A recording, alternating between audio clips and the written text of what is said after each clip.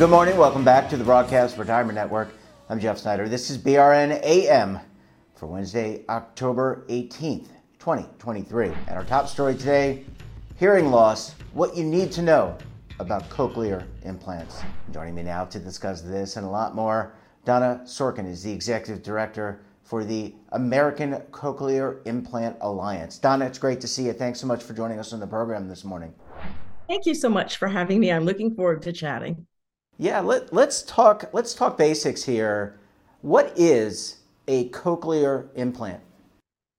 A cochlear implant is an electronic device that is designed for people whose hearing loss has either progressed or, in the case of a child, born with a hearing loss that is so severe that it's not helped sufficiently by hearing aids. And I say sufficiently because sometimes people do benefit somewhat from hearing aids, but not enough. And that's at the point when hearing aids no longer work. And for most people with hearing loss, hearing aids are absolutely helpful and allow them to stay connected with life.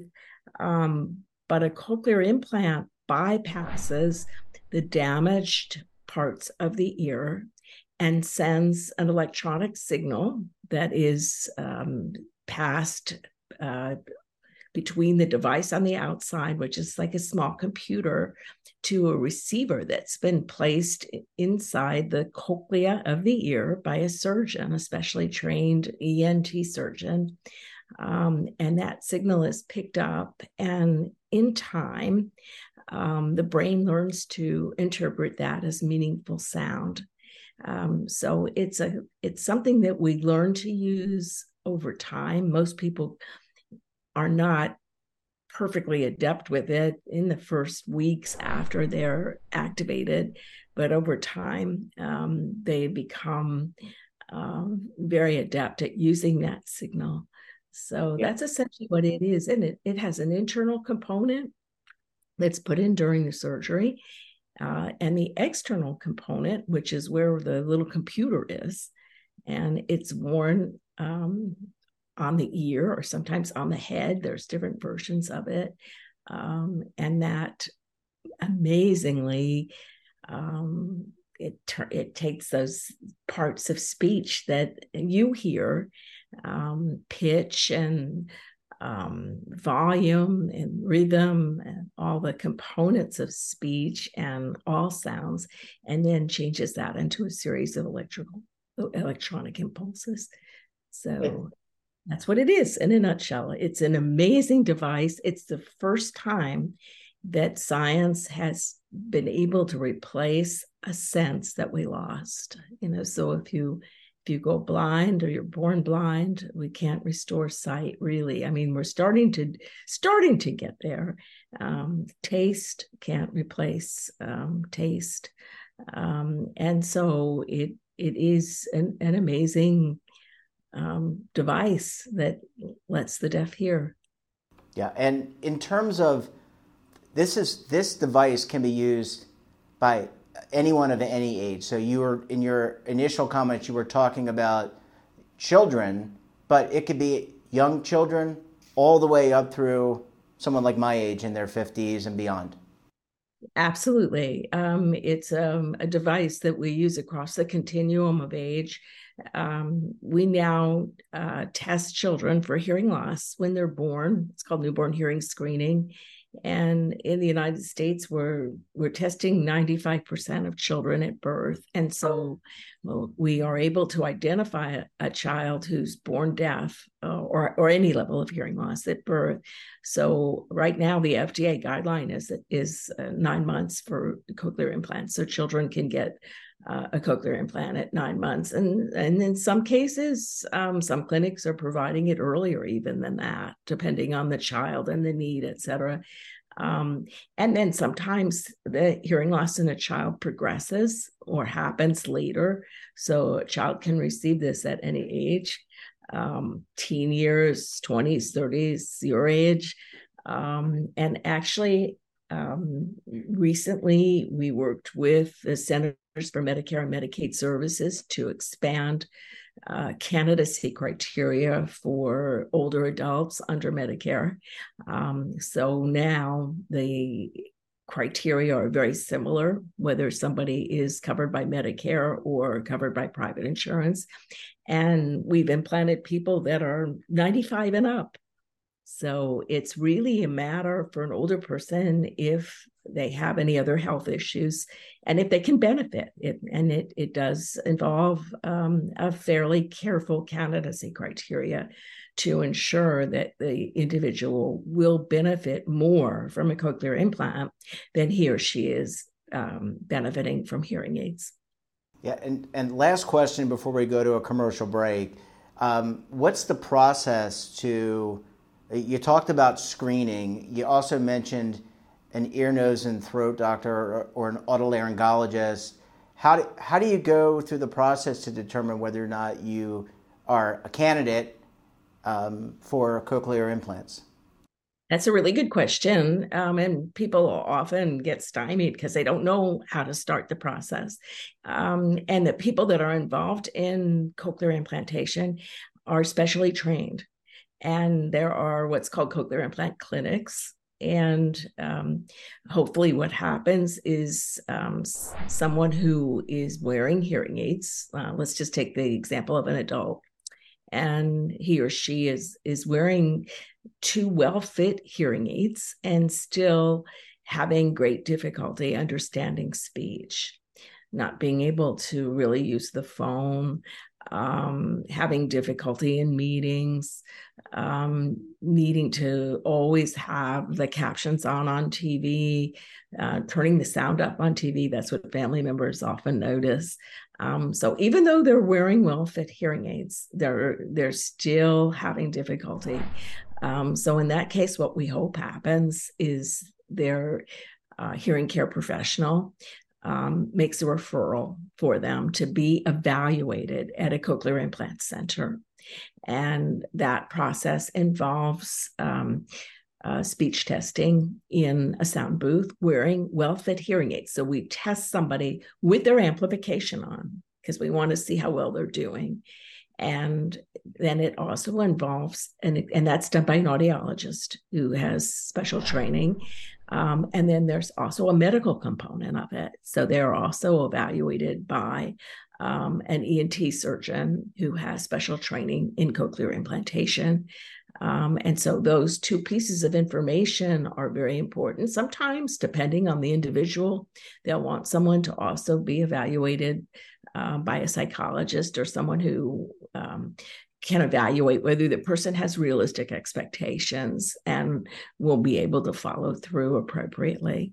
And that process is similar regardless of age. You know, if it's a baby, they go through that same process of being tested. The evaluation by the audiologist is a bit different because you can't say words to a baby and have them repeat those. But there's other ways of testing a small child to ensure that they're an appropriate candidate audiologically and medically.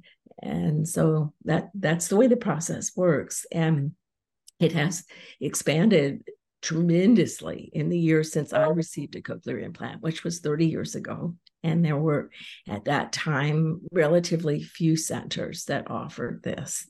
But now we have many, many centers around the United States.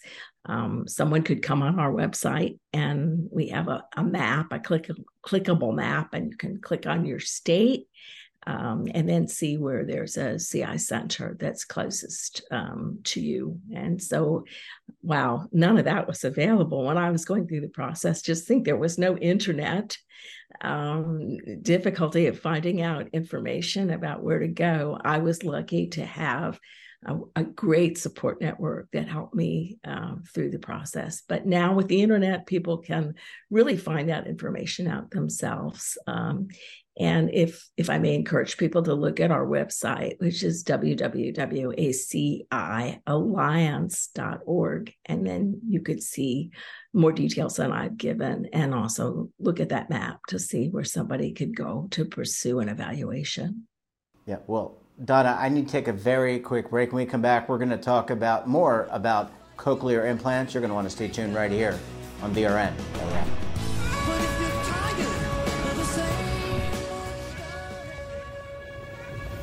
Imagine a new television network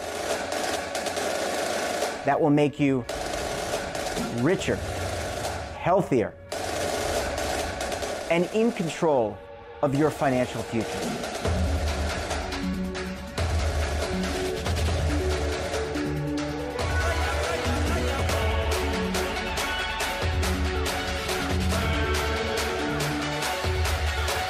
This network is for the policewoman in Nashville, Tennessee, the baker in Dubuque, Iowa, the teacher in Lexington, Kentucky.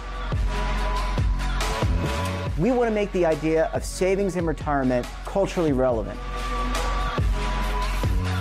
But what do you see as a defining issue of the midterms, especially for the smaller businesses? I mean, they are the lifeblood of the American economy.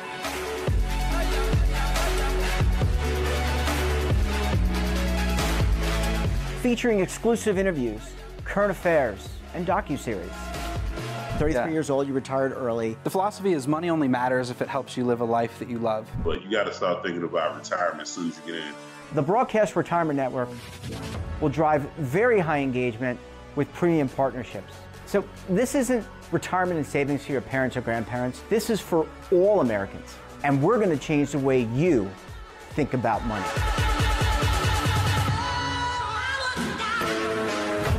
Welcome to the next frontier of retirement and savings. This is BRN, the Broadcast Retirement Network. Welcome back. We're joined this morning by Donna Sorkin of the American Cochlear Implant Alliance.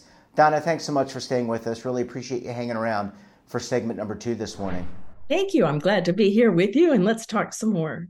Yeah, this is a real fun conversation.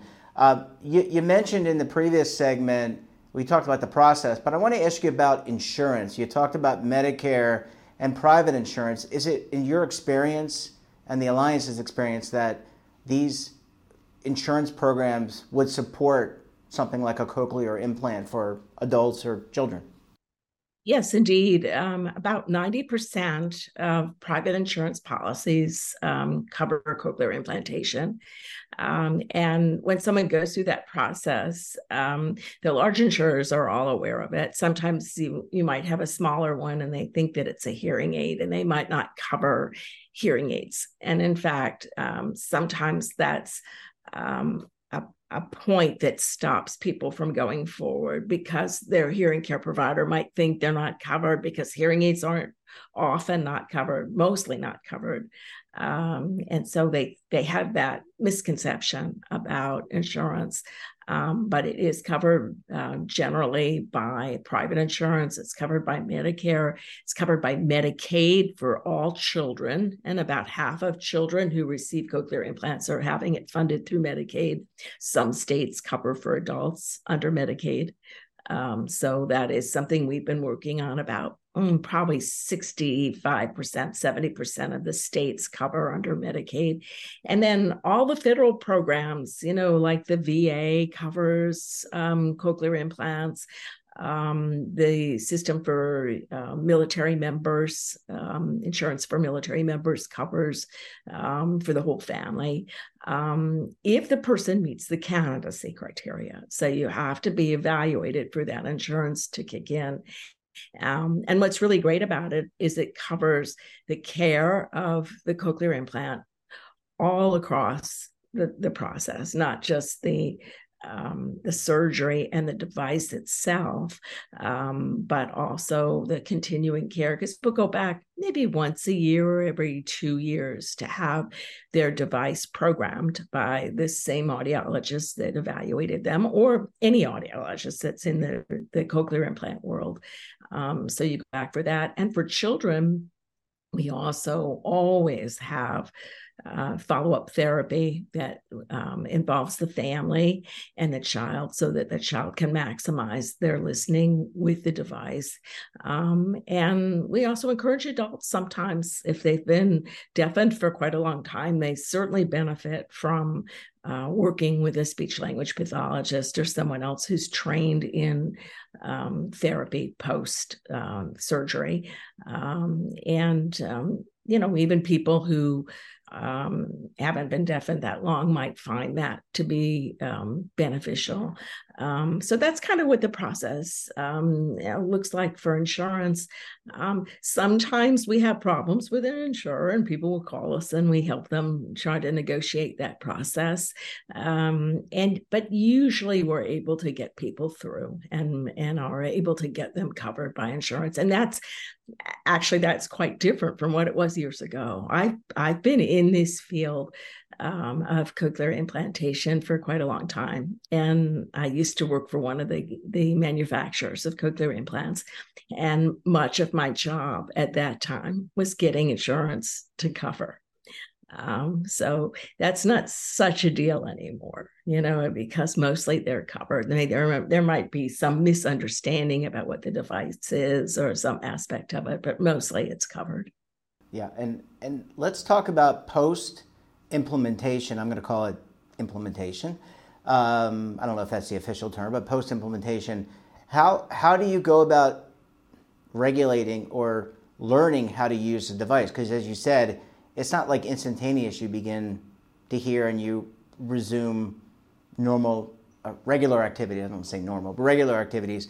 So what's the process to kind of tune it in for your specific needs post-operation? That's a really good question. And it's important to realize that you hear with your brain. Your ears are just the way in, and that's true for you as well. But we really recognize that when somebody's getting a cochlear implant, because in that case, what's happening is your brain is having to learn to decipher the signal, which is a bit different, and initially it might sound kind of off.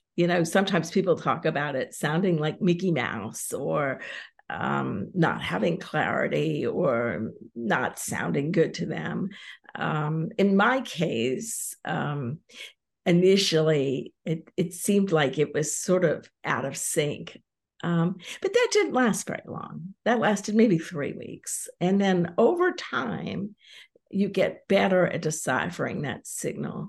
And for a child, it's really, really important that the child's family work with somebody who's specially trained in therapy for teaching a child to decipher that sound over time, because you may go in with your child to see a therapist once a week for an hour. So really what we're doing with therapy now is teaching the parents on how to be their child's first teacher, just like any parent is their child's first teacher. I have a wonderful 2-year-old grandchild now, and his parents, my son and his wife, are wonderful at teaching my grandchild to learn language. And we do that naturally as parents. But sometimes parents get a little bit stymied by the fact that their child now has this device that's providing sound to him or her, and they have to really learn what to do. And it's really much the same. It's just doing it more. I call it good parenting times 10. And that's what a therapist really ingrains in the parents, is how important it is to talk a lot and to use rich language, to read, to identify objects in the world around them, and to be doing that even more than you normally do it with a child. So that's really what it involves with a child. And usually, within, it varies by child. I'm not going to give you a time frame, but it takes time for the child to learn to decipher that sound. Now, for an adult, varies tremendously. It varies according to, how long you've been deaf. In my case, I was deaf for quite a short time. And so my ability to learn to use that signal effectively was relatively short. But But it really varies by individual. There's no one way that people respond to that signal. Some people use apps and exercises listening. Some people use books on tape, for example, to practice. And initially they'll have the book in front of them and they'll listen. And then things start to fall into place. And there's exercises that people might use. There's sometimes we tell people to watch TV and turn the captions off, then turn the captions on, just so it's a practice process. Learning to listen in noise is another aspect of practice, so you're probably going to start out initially listening in quiet, and then over time you might add a little noise then and more noise. And the other thing that people want, a lot of people want to learn to appreciate music again.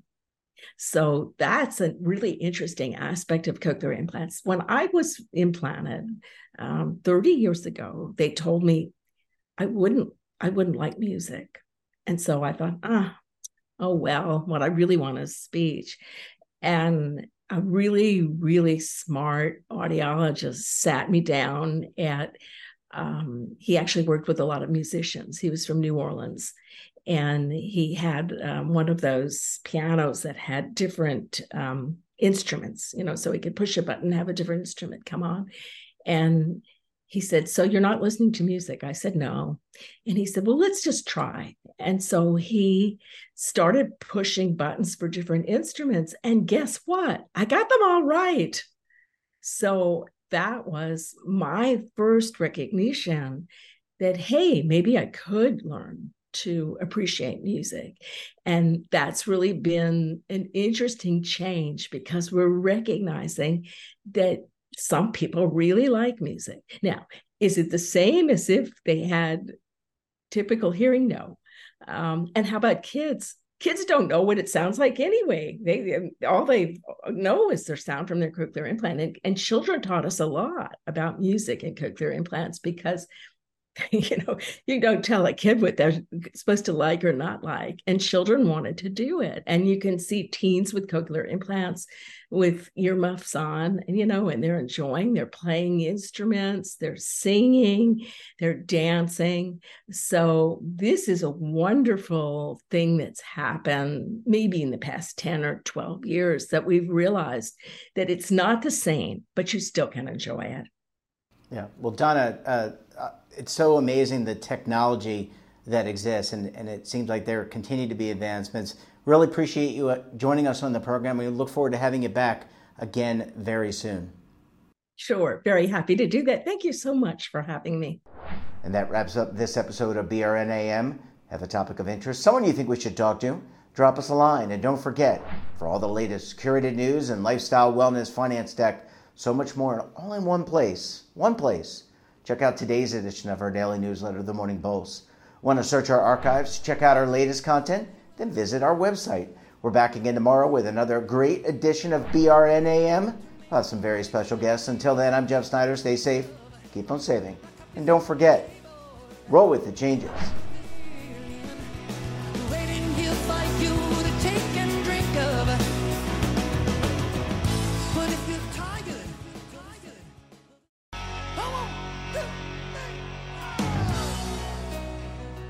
Now is your opportunity to co-create content around any topic on the first lifestyle and wellness network. Reach a global audience through our platform and co-own exclusive branded content. All of our programs are available on demand and also as audio-only podcasts, so you can take us on the go. Broadcast Retirement Network, available anytime, anywhere, and on any device.